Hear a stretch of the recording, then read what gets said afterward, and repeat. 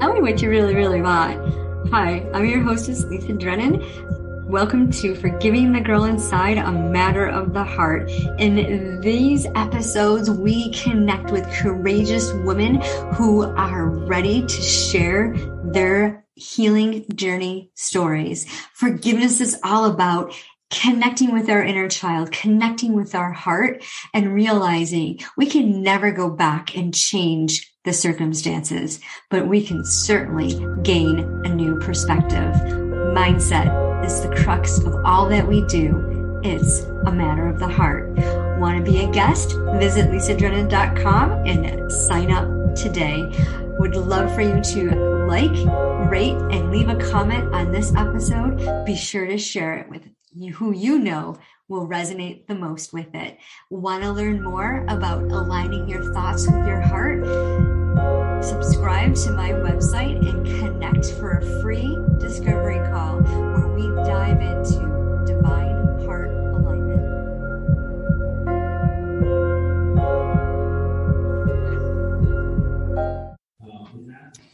Welcome to this episode of Forgiving the Girl Inside. This is May 2022, and we are doing a podcast blast, Sharing the Secret, where courageous women post-abortion, miscarriage, or loss of a child are sharing their beautiful healing journey stories. This is a powerful topic. The emotions that go with this experience are often hidden, and many women don't grieve this loss.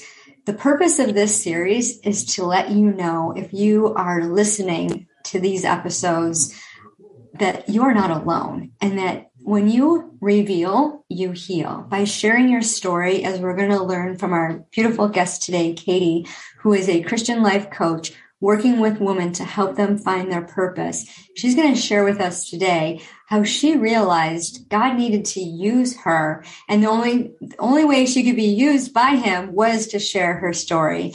So thank you so much, Katie, for being here. Tell us, what was life like before you found yourself with an unplanned pregnancy?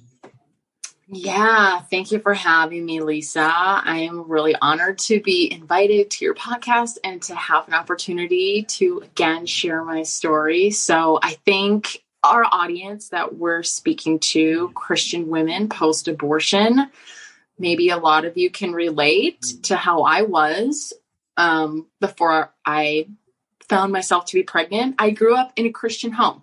I went to church every Sunday. I was your typical good girl. I went out of my way to make sure I did the right thing, that I looked good in front of people. That was my conviction.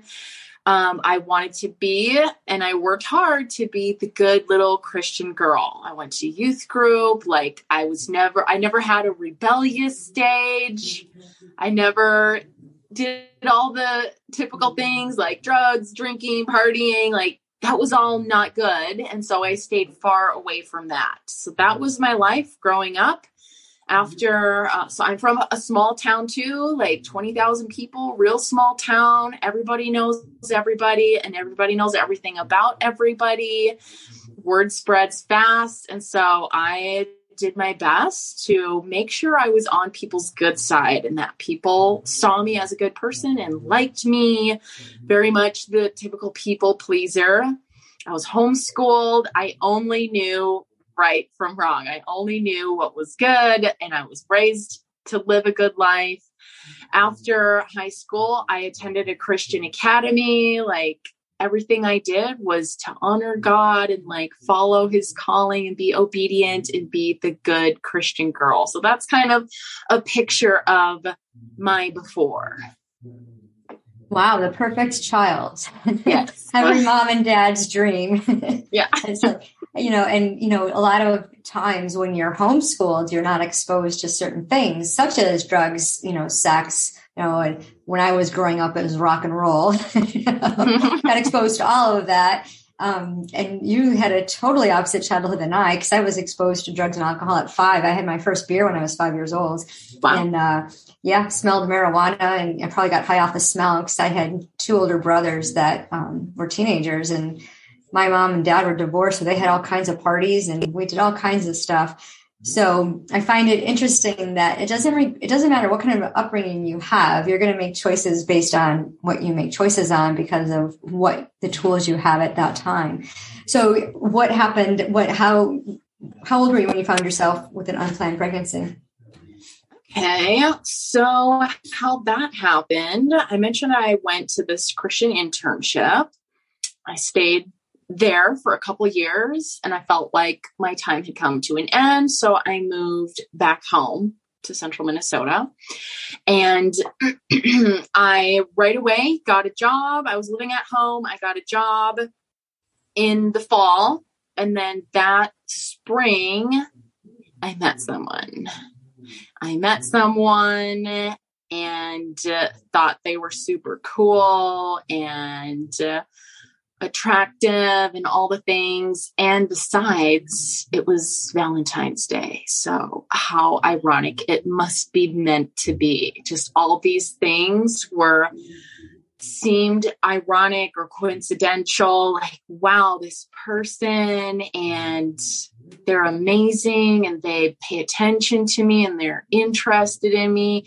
And we met on Valentine's Day, just very subtle. All of these things led me to, I guess, agree or give my consent. So I meet Mr. Right, except he wasn't right, on Valentine's Day. And we gradually began a friendship. We exchanged our email address and we're emailing each other. And we start like calling each other and we start building a relationship, building a friendship. And then things started to progress and we get closer in our relationship. I guess I knew that it couldn't be right because how I met this person was through my job. I worked at a check-in counter where when he would check in, I could see his account and saw that there was another significant other, his spouse. We grew more and I got to know more about him and his relationship and his life. And the more we grew in our relationship and I gave my consent, the more we went further and further. So it started for me, maybe I was naive, maybe I was ignorant, maybe I just didn't care and I just went along with how I felt and just the coincidence of how it all happened. I started to see what was happening as meant to be. Like, this is right. This should be happening. And like, I'm here to make it better or like fix this problem that's going on in this person that I'm now falling in love with. And maybe this is going to work out. But I knew from the very beginning, like where that line was, where the boundary was. And I kept pushing it and I kept stepping over and crossing that boundary. I'm a good girl. I know this. Like the whole time I knew this is too far. This is too much, all the things, but I did it anyway. And gradually I gave my consent. So what made you do it, knowing all these things about him? Did you ask him about the spouse or the significant other on the account? Did he lie about it or? So it went untalked about for a long time, like a few months, probably 5 months or so. And as we grew in our friendship together and we spent more time together, I think he came to a point of being convicted. Like, she really needs to know this. Like, I can't hide this. She's going to find out at some point. And I think it was weighing really heavily on him that he thought I didn't know. And now we're starting to be romantic and we're starting to like fall in love and that sort of thing. So one day, months later, we went to a park and he said he needed to tell me something. And when he did, I was like, I already know. I already knew this the whole time.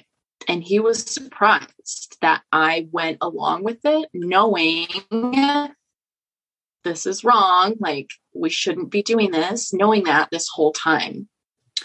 So we continued in our friendship and things became deeper, as you can imagine. So only a year went by. Like, we started being physical that summer. We started having sex. And then a year later, 1 year after meeting him, I had a sneaking suspicion, I guess you could say. I was like, something, I'm not sure, but I'm going to test.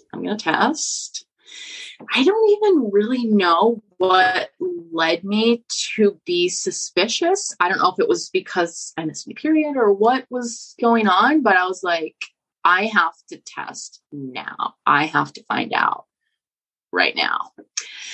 And so for some reason, I thought that the best, most effective way to test was with your morning pee. So I was like, okay, I need a test and I need my morning pee to know for certain 100% ASAP right now, yes or no. So I was living at home and I was going to school and working my job. So the next morning, I pee in a jar and I carried it around with me all day until I could finally go to the drugstore and get my hands on a pregnancy test. And that evening, I was going to meet up with my ex. I was going to meet up with him. And that evening, I finally get to a grocery store. I pull out my jar, dunk it in, and it came out positive. And I was like, I was in shock. I was like, is this for real? Is this really happening? Like, what have I done? I was like, is this serious? I just remember being in shock, like confused. But at the same time, I'm like, duh, Katie, duh. How could you be in shock and surprised about this? Like, how is this such a surprise to you? So I had my test, I took care of the jar and I cleaned myself up and I went out to meet with him. So a whole day, like from morning to evening, a whole day of all of life's events going by, like going to school, going to work, changing my clothes for my job, having lunch, like a whole day goes by with all of this on my mind. And it's finally confirmed. Like, I had been sweating bullets all day to get this answer and I finally have it. And I'm going out to sit in a booth and meet with him in a cafe where we're not seen. Like, our whole friendship, our whole relationship is on the DL because I know it's not right. Like, it goes against my morals. I know it's not good. I shouldn't be doing it, all these things. And so I meet with him and I'm like, guess what? Like, you'll never guess. And so he's like, what? And he tries to guess at a couple things. I'm like, no. And I give the test to him and he sees it. And you could just see in his face too. He was like, deep doo-doo. Like, this is really bad. This is not good at all. Like, worry just washed over. And I was like, what do we do? Oh my gosh, I can't believe this is happening. Like, we're both just kind of like in shock, like breathless. Like, what do we do? So not only is he married, but his wife is a prominent leader in the only Catholic church in town. Oh, boy. Like, this is not good on so many levels for both of us. So my thoughts, of course, me, the perfect Christian girl, the good Christian girl, I'm like, my reputation is ruined. I'm going to be ousted. Everybody's going to hate me. All these awful, like, things that are available for me to believe. Like, I was tempted to believe everybody is going to hate me. Like, I'm this awful person. How could I sin so greatly? Like, there are so many things wrong with this story. How could I do this? Like, who am I? And I just thought, like, I am the worst person in the world. And everybody's going to think the same thing. Yeah. During that whole time, that relationship, did you ever have any of those thoughts thinking like, this is wrong. I shouldn't be doing this. Did you ever have like the thought where like, I should like just cut this off and stop this? Did those thoughts ever cross your mind?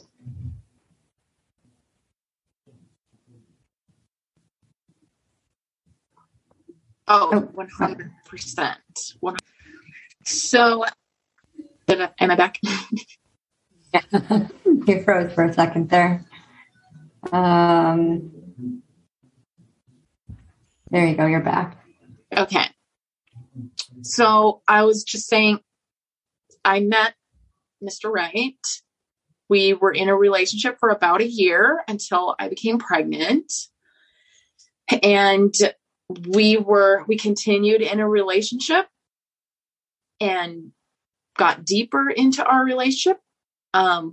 For 6 more years. We were in a relationship together for 7 years. And the whole time was like this balance of, oh, this is meant to be, like, it's all going to work out. God's going to use this for good. Like, we're going to be together one day.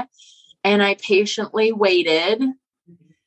At the same time, I was like, this needs to end. This is wrong. I shouldn't be here. I shouldn't be giving my consent. I shouldn't be agreeing to this. I shouldn't be involved in this. It was like, it's all going to work out for good.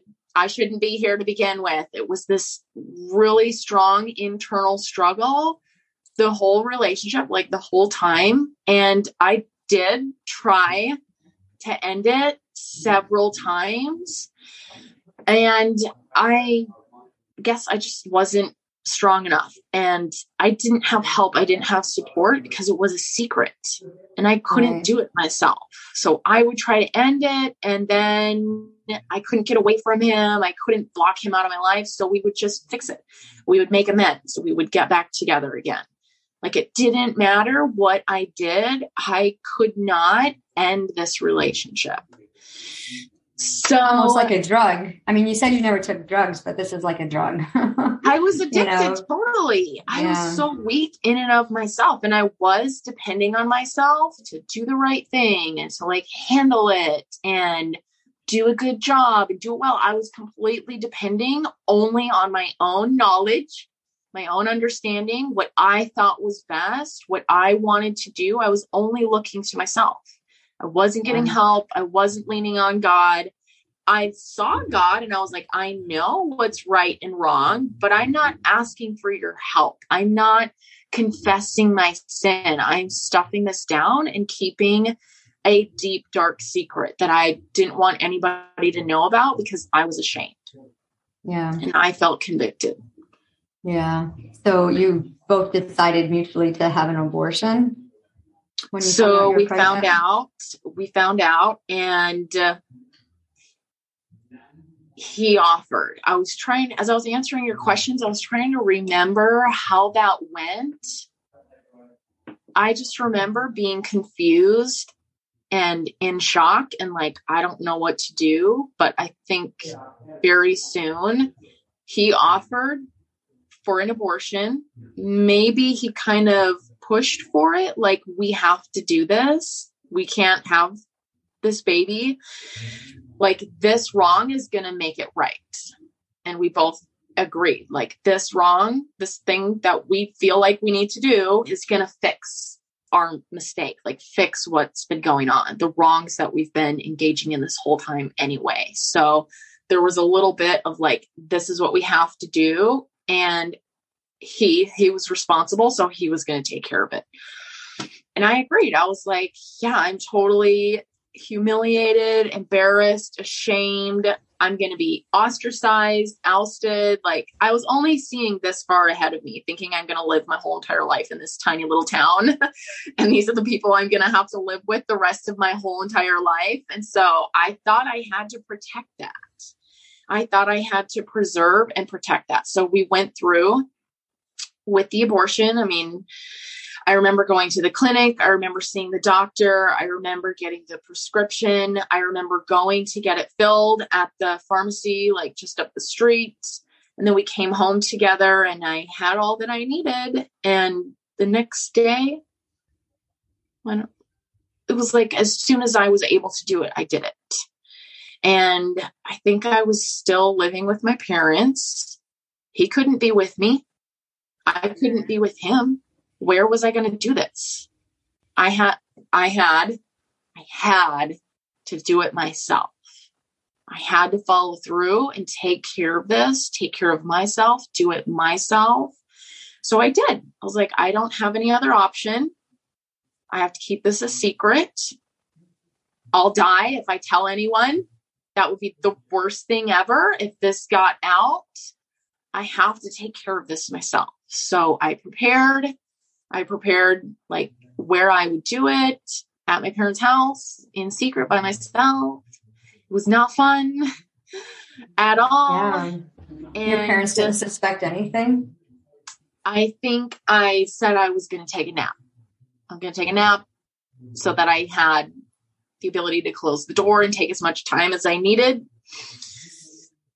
And I mean, I don't know how much detail you want. I remember the experience, but when it was done, I decided that we did what we needed to, and now it's done, and I'm going to live like it never happened. I told myself that I was wrong to begin with. I shouldn't have found myself here.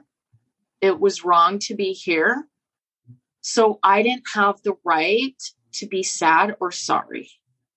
I didn't have the right to mourn my loss.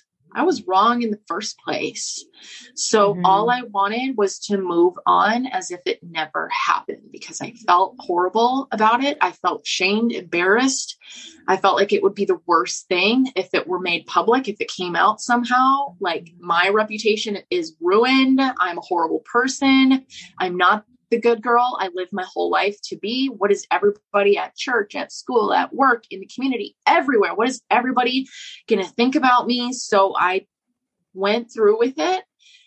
I told myself I have no right to be sad or sorry. Let's move on as if it never happened. So came out of my room, woke up from my nap. Everything was fine. And I moved on like it never happened. That was how I coped with it. I still stuffed it down. I still avoided it. I still felt bad about it, but that was the only way I could handle it, by not bringing it out, by just ignoring it and pretending like it wasn't there and denying myself the ability to be sad or to mourn. So I never looked at it again, and I moved on. And like I was saying, we continued in our relationship, only now we use birth control.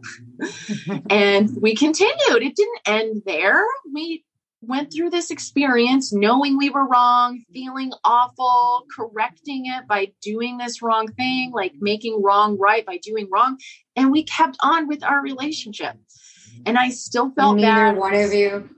Neither one of you ever talked about what had happened. Did he ask like how you were, or did he ask you like to open up about the experience? I mean, that was a really difficult thing to go through, especially by yourself.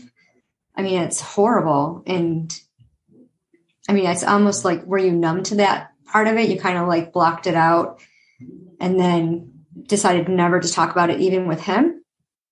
I think it was really painful for him too. And part of his story is that they haven't been able to have children. And he wanted to be a dad so bad. He was older than me. And like, that's the one thing that he wanted in the whole entire world, is to be a father and to have children.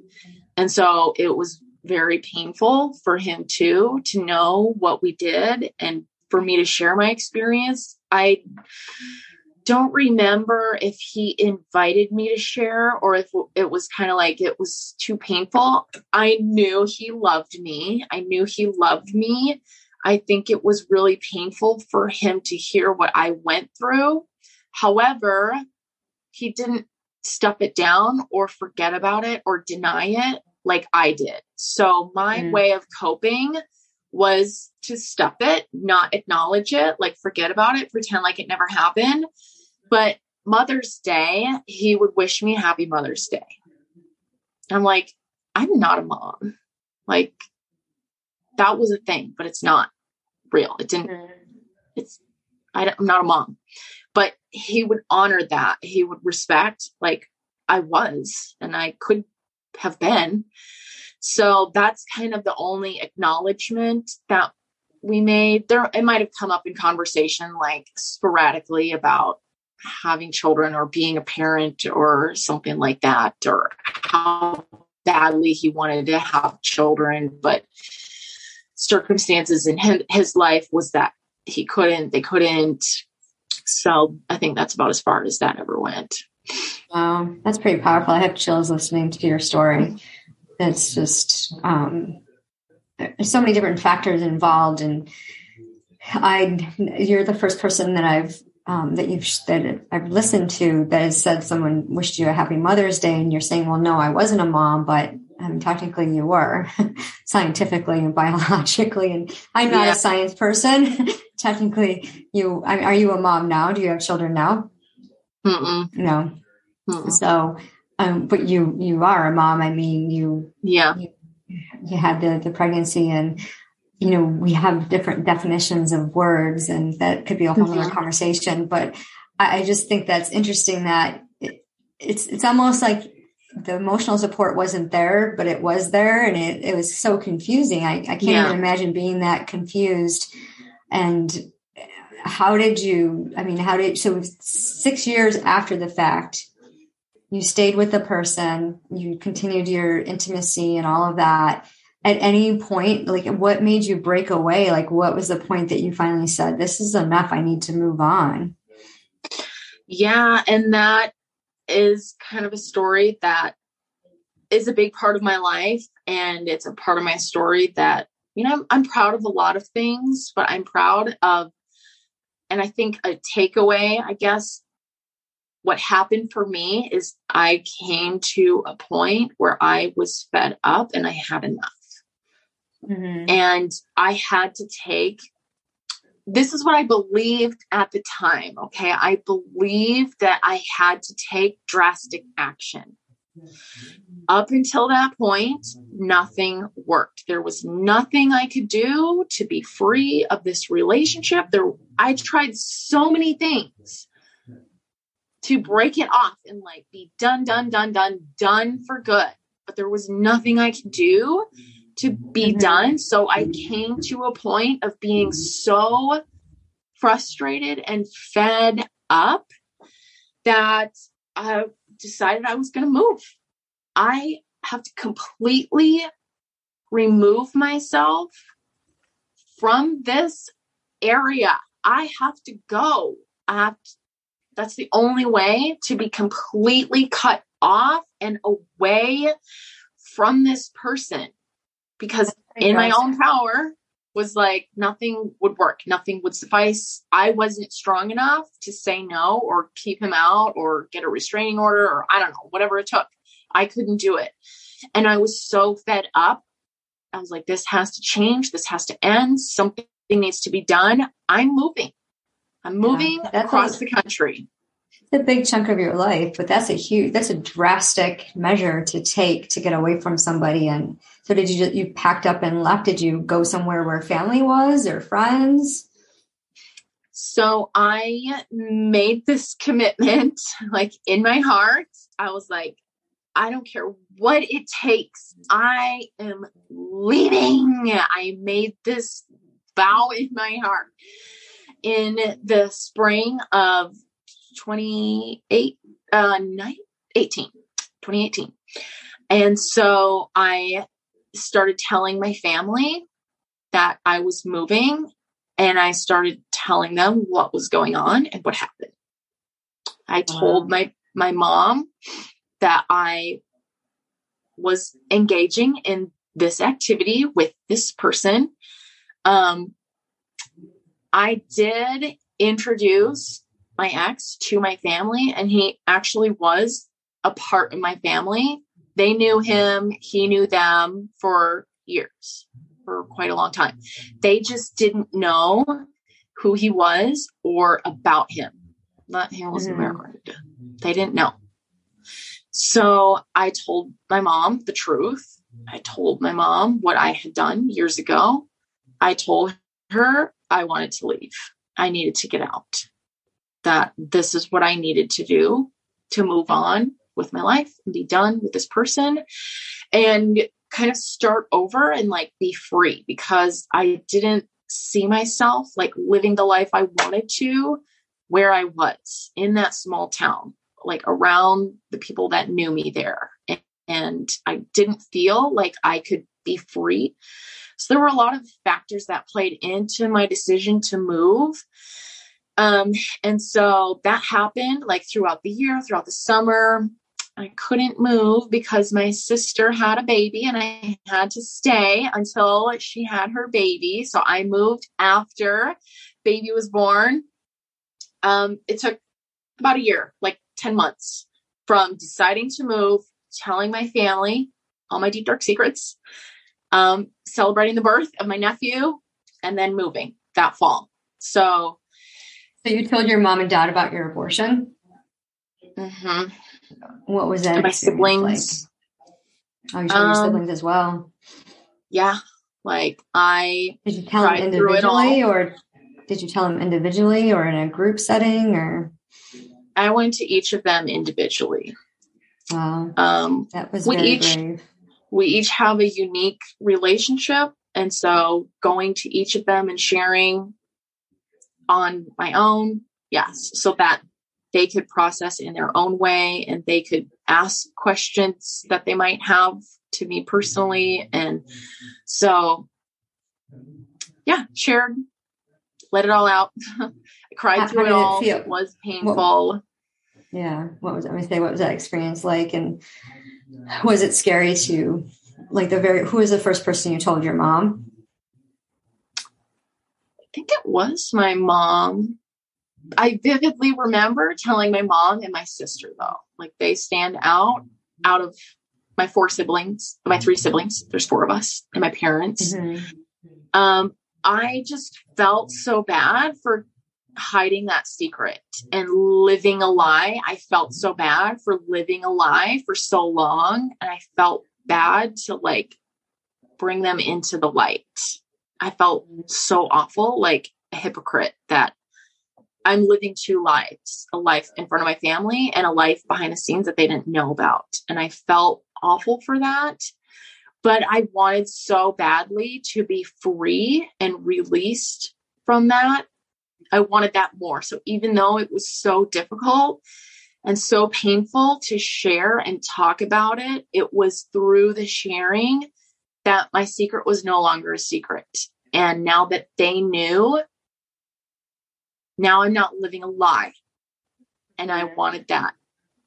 It took a long time to get there, to get to the point of wanting that. It took a long time. But did you feel that relief that you were looking for, or that you mentioned being free? Did you feel that freedom that once you did tell them?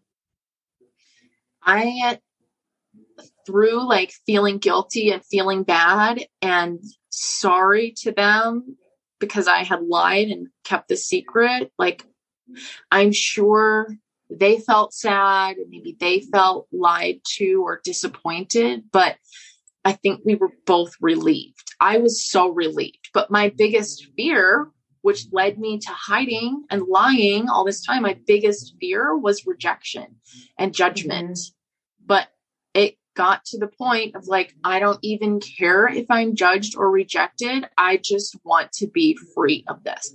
I want relief. I want to be real. I don't want to hide anymore. Yeah, that's beautiful. It's like your desires of your heart were screaming out, and, you led this, to me, it seems like you were thinking a lot about this relationship and you wanted it so badly that you dismissed and, like you said, you applied this different logic. The power of our thoughts are so incredibly amazing and how they intertwine and create a story that we want to live. Whether it be, our brain doesn't know the difference between reality and fantasy. It just does what we tell it. Right. So here you are, intertwining this beautiful story, this love story that you thought was going to be picture perfect. And then you find out this secret about him, or you find out what he's really like, but then you kept that a secret. And then, you patiently waited for him to tell you. And maybe, I don't know, I could imagine it. Maybe he would have said, yeah, we're getting a divorce and, because I fell in love with you and I want to start my life over with you and because who knows what people are thinking, right? But it didn't turn out that way. And I can imagine, like, as I was listening to you, like, you get that hope and then, oh, no, he's not leaving his wife. Okay, so what's going on here? And I imagine being, in that relationship, that emotional roller coaster ride, and hoping and waiting and thinking, is this right? Is it wrong? Is it like, maybe it's God's plan, maybe it's not. Yeah. Getting that confusion, like you never really you didn't ask anybody to help you through that confusion. You're just like, nope, I'll figure it out. I'm strong. I'm courageous. I'm bold. I'm going to do this on my own and we'll just see what happens. And so, you're going to, you're putting yourself in that position. And then here you are faced with this, oh, well, if I have the baby, then everyone's going to know. And then, his wife's going to know. And then, what's going to happen? So then let's take care of this. Like you said, you did this wrong thing to make it right, but then something else happened and then you finally snapped. And, so why did you think that the only way you can get away was to move away? Like, why did you not trust yourself to stay with your family in your hometown? Well, what I had known or experienced through my relationship in the relationship is that he wouldn't leave me.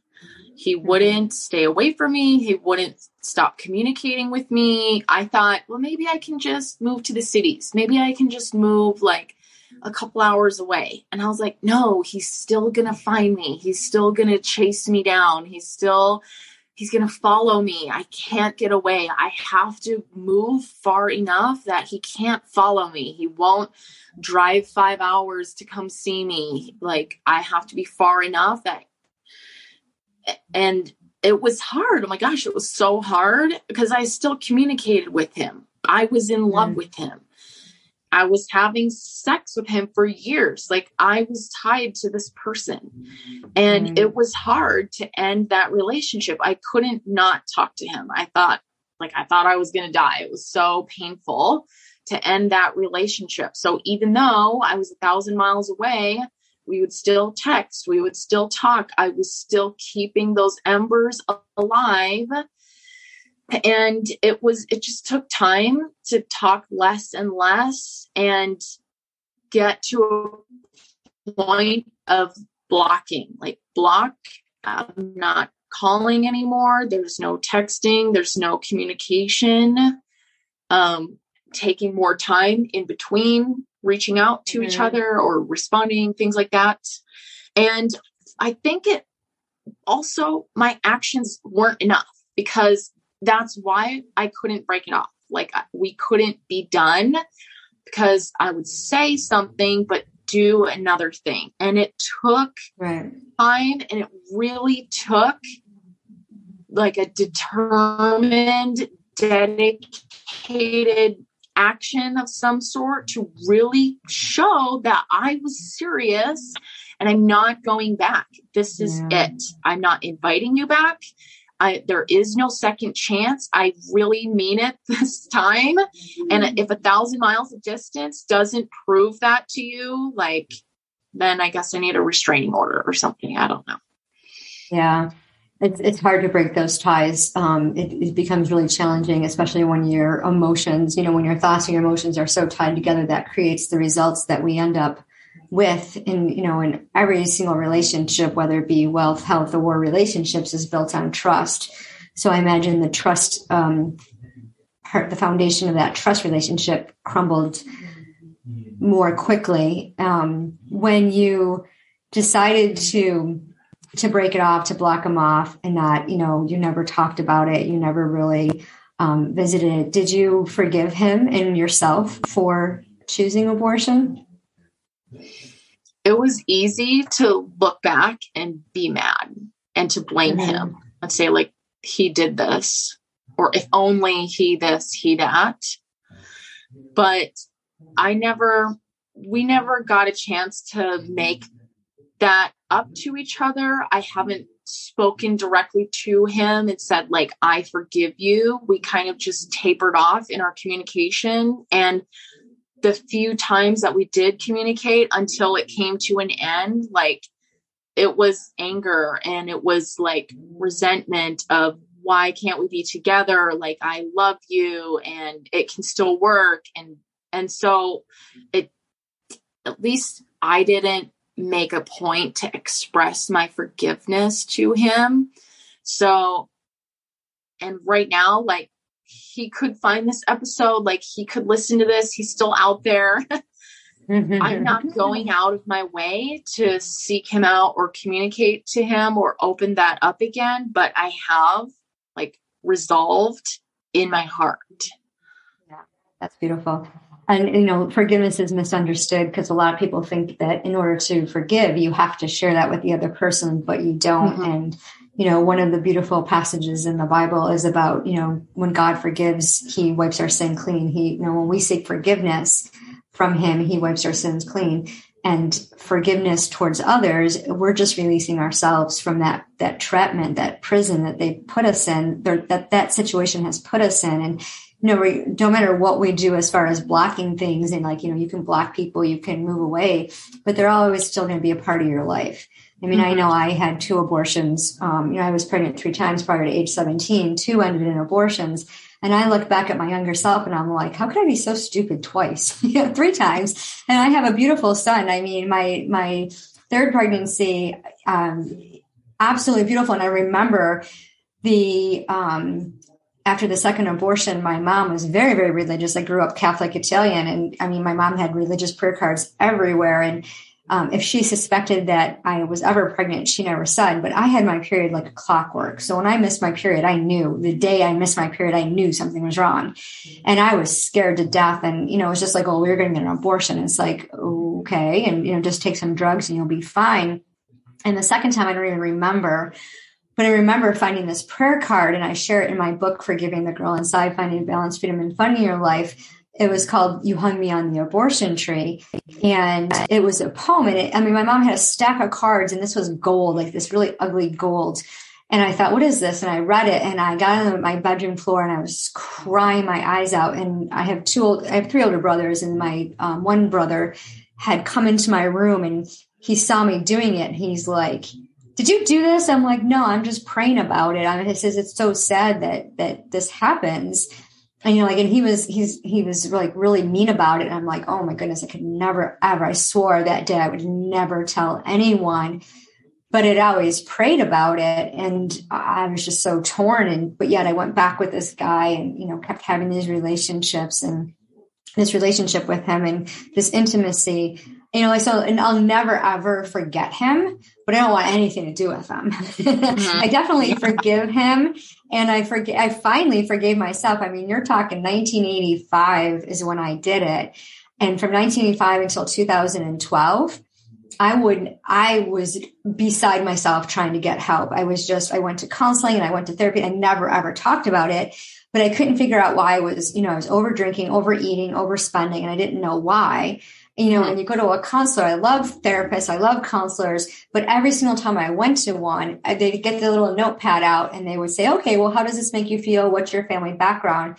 And, and by my refusing to share what really I was angry about, I don't even know if I really knew, because, we are so good at hiding things and blocking things that I think there's so many layers. We put so many Band-Aids on things, like take a pill, pop a pill, do this, do that.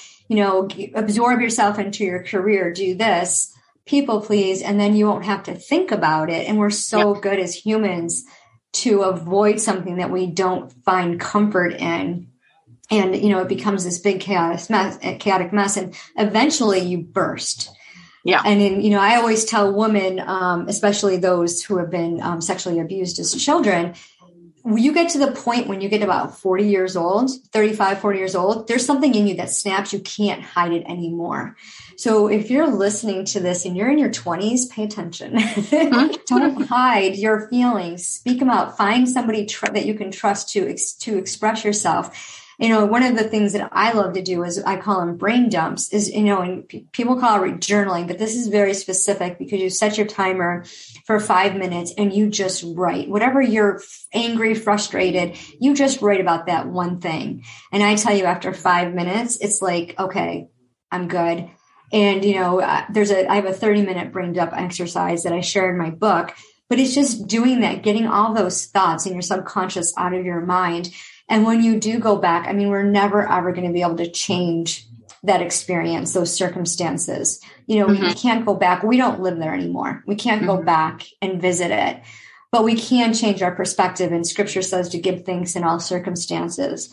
And one of the most challenging things for me, and you can answer this, how do you give thanks? What good did you see come out of that? I know for me, it took me years. It took me from 2012 to 2021 to look for the good, because I started a gratitude journal in 2013 and I could never give thanks for that relationship.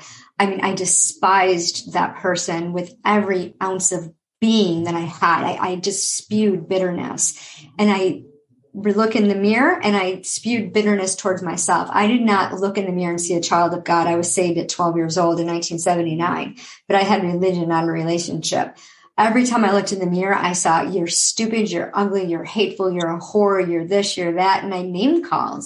And those are the beliefs I had. But at the same time, I put on my happy face and I would excel in my career. And, I have 3 beautiful adult children now, but when they were little, I would just pour into them and I would cater to my husband. I would do all these things and volunteer because I wanted people to see that I was good. But in the inside, I felt like I was just this. I was waiting for lightning to strike me. I was like, okay, God, when are you going to come down and get me? Like, why are you giving me these good things? I don't deserve them. And how can I give thanks? But the gratitude really changed my heart. And for whatever reason, I could never truly forgive myself and understand what forgiveness meant, that it just released me from this power of mirror talk, this constant beating myself up. And that's what forgiveness gave to me. And when I could finally do that, that's when I started feeling joy. And I looked back and I said, what thanks can I give? I can help people now. God is using it for good. I realized the kind of person I didn't want to be with. And I realized just recently that I really want to help these women post-abortion so that they're not stuck and that they're not hiding, they're not in shame. And God called me to do this back in August of 20, and I shared it in my book and published it in February of 21. But I'm like, I'm not coaching women doing that. No way. Post-abortion women don't want to come out of the woodworks. They're too prideful. They're too shameful. They're too guilty. They're not going to come and post on my wall. Oh, me too. Yeah, I want to come. Not going to happen. So, and he's like, God just patiently waited and he's like, no, you're doing this. And now I am doing it. And I was a client attraction coach, and now I'm an empowerment mentor working with courageous women post-abortion to trust their intuition again without external validation, using the power of aroma cognitive behavior. And I thought, okay, let's do this. And there's still a part of me that struggles. And it's like, it's such a sensitive topic. So what good did you see come out of that experience that you personally had with your own abortion? Yeah, I got to this point of needing to surrender because I was depending on my own understanding and my own interpretation and my own desires. I came to a point of saying, like, God, I can't even speak for you of what you're going to do. Like, I'm just going to let you do you, like, you be God. It's not for me to say, oh, God can use my story. Like, God can use this for good. I was done relying on my own understanding and my own strength and power. So when I finally surrendered and came to a point of feeling like it's time to share my story. It's time to come out. And I did. It took a long time, but on my 30th birthday, on the day of my birthday, when I turned 30, I did a live on Facebook and I shared everything. I shared it all. I cried. I just shared everything because I wanted to be open, and it was no longer about me. The more I stayed in fear and I was afraid and I hid and I didn't speak and I kept it a secret, I was making it about myself. And God can't use like a wall. I mean, if I'm not willing to be open and to speak and share and be vulnerable and show hurt and pain and like be open, if I'm not willing for that, I'm too busy protecting and hiding myself. It's too painful. It's too scary. How can I help others? How can others benefit from my story if it's hidden because I'm afraid? So there's lots of good that has come out. And I think even more is to come that I don't see yet. I don't realize yet. And God's still working in my heart about, but just small, gradual steps of obedience, like just chips away at that wall little by little for God to use. Yeah, that's beautiful. Well, I thank you so much for sharing your story and being so detail oriented with it. And your expressions were beautiful, and you just have an amazing journey. And if someone would like to connect with you, how can they reach you? Definitely. I will share my milkshake. I use that a lot. My milkshake website. You can find my Facebook profile. I'm on Facebook a lot. Not so much Instagram. It's not my hotspot. My calendar is there. My podcast is there. All the ways to connect with me is in the milkshake app. So I will share that. But yeah, find me on Facebook, Katie Chavez. My coaching is Raise the Bar. Life coaching is my business practice. So I would love to hear from you. Oh, beautiful. And for those listening, if you want to check the description, you can find the links to connect with Katie. You know somebody who needs to hear this episode, please share it with them. And thank you so much for listening to this and subscribing to the channel. Remember, mindset is the crux of all that we do. It's a matter of the heart. And when you choose to reveal, you will heal.